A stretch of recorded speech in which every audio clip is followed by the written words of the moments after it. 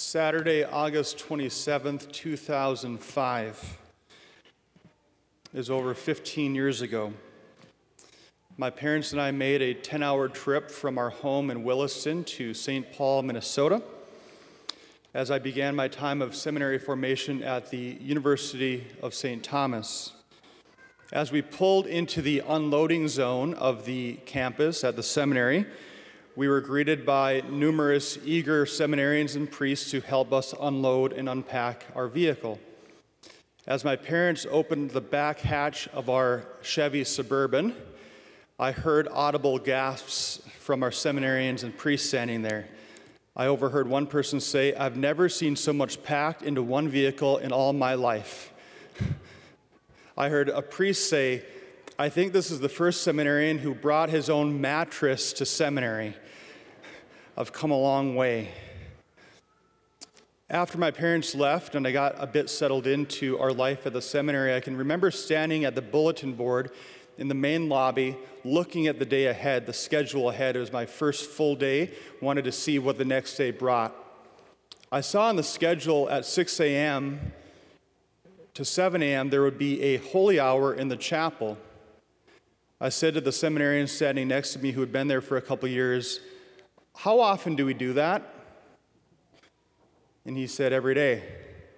I said, "Every day at 6? He said, "Yeah." I had no idea what I was getting myself into. But I mentioned that here this morning because that practice, that routine that seminarians do in seminary of doing a holy hour in front of the Blessed Sacrament every day, which I was able to do for 8 years in seminary formation, is in some ways one of the single greatest blessings of my life. I'm thankful that as a priest that has continued, and I know it is true for many priests. Father Wolf it's true for, and many priests I respect and admire begin their day by praying from the Blessed Sacrament for an hour before they begin their routines.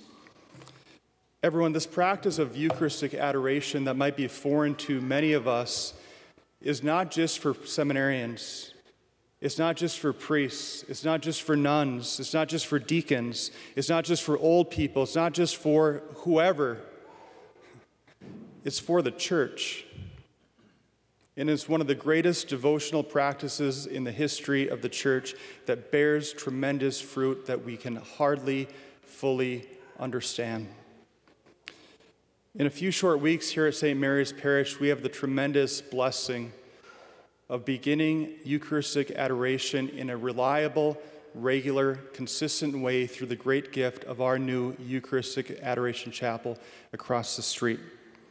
This weekend, after all of our Masses, we're having an open house for our offices and also our chapel. And so I wanted to take some time this weekend just to offer some basic thoughts on Eucharistic adoration, because I know for some of us, it might be something we know very little about. And I don't mean to be condescending in any way, but I know for me, I didn't know what it was till I was an 18-year-old seminarian. So, first, what is Eucharistic adoration? As Catholics, we believe, profess, and know in a teaching called the real presence of Christ in the Eucharist. And through that teaching, through that doctrine of the real presence of Christ, we know, profess, and believe that Jesus himself is present in a real, true, substantial manner, body, blood, soul, divinity. Now, this practice then of reserving the Eucharist in a tabernacle in a church, which we do right back here in our own beautiful tabernacle, that practice of reserving the Eucharist in a tabernacle in a church has its origins in the earliest centuries of the faith. You go way back, 1st, 2nd century, the church was keeping the Eucharist present in churches. Which means then that at any time, if this church is open, you can come in here and pray throughout the day, right? And Jesus is present. That's why we have a sanctuary lamp. Jesus is present. Okay, then why do you need a big fancy chapel? Why have adoration? If Jesus is present here, what is the difference? An additional way the church offers of praying in front of the Blessed Sacrament is taking the sacred host, putting Jesus in a monstrance, and exposing him on the altar for us to adore. This, everyone, next to me, I hope you notice it by now. If not, wake up. Just kidding. Right next to me here, this is a monstrance. What's a monstrance? It's a vessel that comes from the word monstrance literally means to show. To show. So that means then, if we put Jesus present in the Blessed Sacrament in this monstrance, which means to show, that reveals what's happening in adoration, doesn't it? What is Jesus doing? He is showing himself to us. He is revealing himself to us. He is showing himself to those who adore. So what, once again, is the difference between doing this and coming in here and praying, which I also encourage you to do? Let me offer you a helpful image from the Mass. The last thing the priest says publicly before you come forward for Holy Communion is he takes the sacred host, holds it up, and says what? Behold the Lamb of God. Behold him who takes away the sins of the world. Imagine now that moment of the Mass, and imagine we push pause right there, and we pause, and we stop. What are you being asked to do at that very moment? Behold, look, adore, gaze. That's Eucharistic adoration. It's taking that snapshot of the Mass, in a way extending what we do here in beholding and adoring, and then doing it during adoration. That's Eucharistic adoration. So a few practical points here at St. Mary's regarding our adoration plans.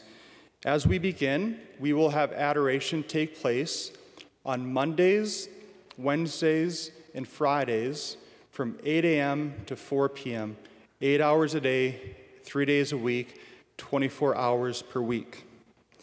The reason we're only having adoration take place at the beginning here 3 days per week is so that we can begin adoration as soon as possible. It's my hope, everyone, that in the coming months we'll be able to increase our days, maybe add Tuesday, Thursday, add weekend times, extend the hours. But right now, we want to get this thing off and running, enough waiting around. Let's do it, 8 a.m. to 4 p.m., Monday, Wednesday, Friday. Now, I also need to make a bit of an appeal to all of you. Let me be blunt. We need you. To do these types of things, we need you. Now, I can look around right now and probably guess who's going to sign up. But here's what we need. We need those who I can predict are going to sign up. But we need to start tapping into people that don't usually do things, because we can't keep relying on the same people for everything. We can't. It's amazing how parishes run on the same people, and we have to expand that and get new life, get new blood. We have to.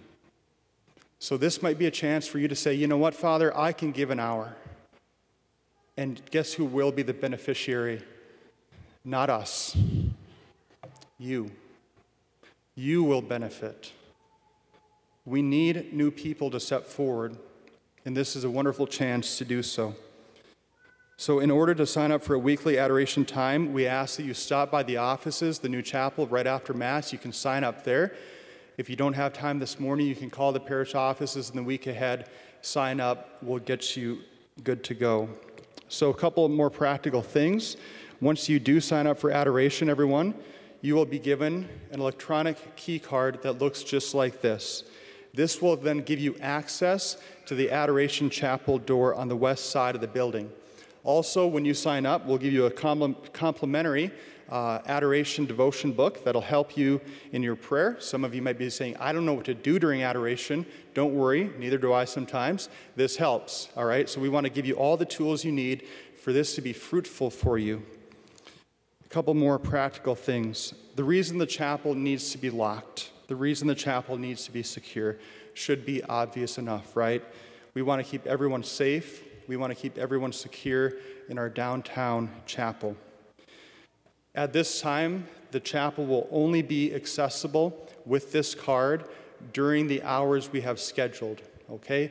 As we expand the hours, the chapel will then be accessible with this card as we expand those hours and increase those days. Also, in order to ensure that the Blessed Sacrament is never left alone, we are required to have 2 people sign up for each of the hours, right? If somebody needs to use the restroom or if there's an emergency, we want to make sure the Blessed Sacrament is never left alone. So we need 2 people to sign up for each hour. So you can do easy math, 24 hours a week, 2 people per hour, 48 people we need to sign up to get this off and running. We hope to begin adoration, and it looks like we're on track to begin Monday, November 30th, which is the first week of Advent, so a fitting time to begin adoration. So what are the benefits, everyone? I mentioned a few things already, but what are the benefits of spending 1 hour per week in our beautiful chapel? First, let me say this.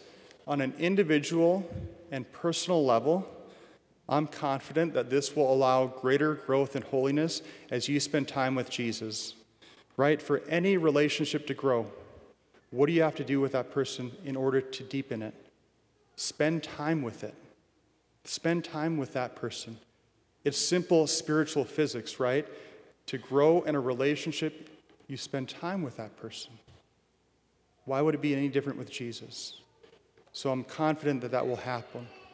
But also I want to offer a bit of a bigger picture, broader vision of what this could mean for our parish, what this might mean for our parish. I want to share a story with you of a growing, vibrant parish on the East Coast. I know we don't like the East Coast, right? They're the problem of everything. But anyway, stick with me here. There's a major U.S.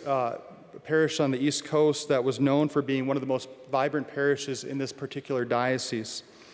One year, the bishop made his annual visit to that parish, and he asked the pastor, "Father, what's your secret here?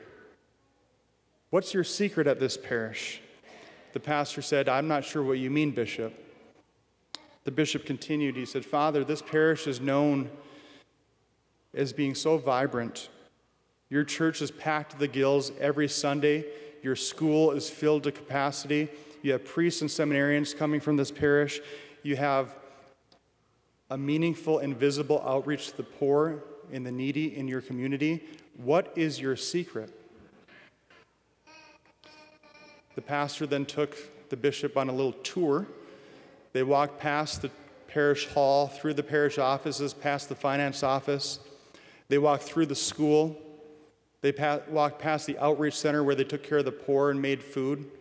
And they kept going. They finally got to a door and said, "Bishop, this is our secret."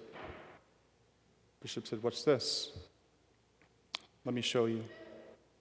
They went inside, and they found 2 parishioners in front of the Blessed Sacrament in their adoration chapel. He said, "Your Excellency, everything we do at our parish begins right here. It flows from here because Jesus is the center of our parish, and the Eucharist is the source of everything we do." Everyone, our life as Christians does not come through our own efforts, does it? It flows from grace, and it flows from Jesus, and why would it not flow then from the Eucharist? So why have I been so insistent this past year and a half to get this thing done and to get us going on this? Why the hard push? Because of stories like that. Because Jesus is the center of this parish. Finally, I want to make an announcement this morning to all of you that our chapel will be named and dedicated to the Sacred Heart of Jesus. And the official name of our chapel will be the Sacred Heart Adoration Chapel. There's a couple of reasons we chose this name. I trust we know that the Sacred Heart devotion, that Sacred Heart image, is a reminder of Jesus' burning, passionate, zealous love for you. And what a fitting name for a chapel where that reality increases and grows, where we grow in our own personal awareness, right, of Jesus' burning love for you, but also where we grow in our burning love for him, this exchange. But secondly, and I think this is kind of fun for why we're calling it the Sacred Heart Chapel, our parish is located where? Downtown Bismarck, the heart of the city. And the Eucharist is the heart and center of our parish. And thus, Sacred Heart Adoration Chapel is a fitting name for a Eucharistic adoration chapel at a parish that's located here in the heart of Bismarck. Isn't it exciting to think and to envision this chapel as the heartbeat, to envision Jesus and the Eucharist as the heartbeat of our parish, as the heartbeat of our city? Sacred Heart of Jesus, have mercy on us. Sacred Heart of Jesus, make our heart like yours.